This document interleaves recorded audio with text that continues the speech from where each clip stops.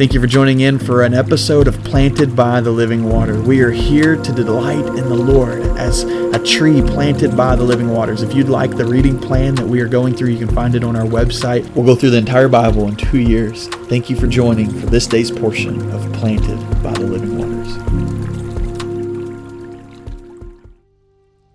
Exodus chapter 33 verse 14 says, "And he said, My presence will go with you, and I will give you rest. And then he said to him," Moses saying to God, "If your presence does not go with us, do not bring us up from here. For how then will it be known that your people and I have found grace in your sight, except you go with us? So we shall be separate, your people and I, from all the people who are upon the face of the earth."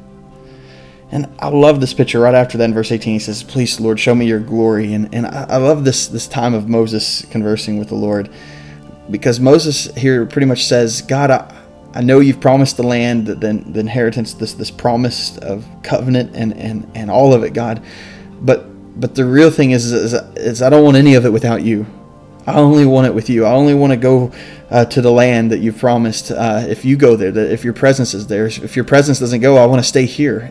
And I love this picture. And may this be our very prayer too, is instead of getting so caught up on where we desire to go and the place we want to be in life and the establishment that we want and desire and all the different things we work toward and set goals toward, rather than being so focused on that and that we continue to beg God to get us to those places, may we focus on where God is at. And that we only want to go there if God is there. And if God is not there, then we want to stay right here. And I want you to catch where Moses is saying that. I mean, they're not where they've been promised. They're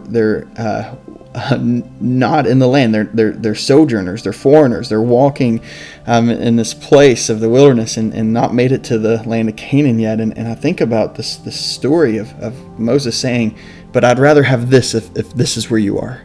I only want to go forward if you're there." So may our prayer be focused on that very same principle, that we only want to go where God is, where the presence of God is. And so in fact, let's pray that very thing. Lord, help us desire you more than anything else. Help us desire you more than the goals we have set, more than the places we want to go and the places we want to be.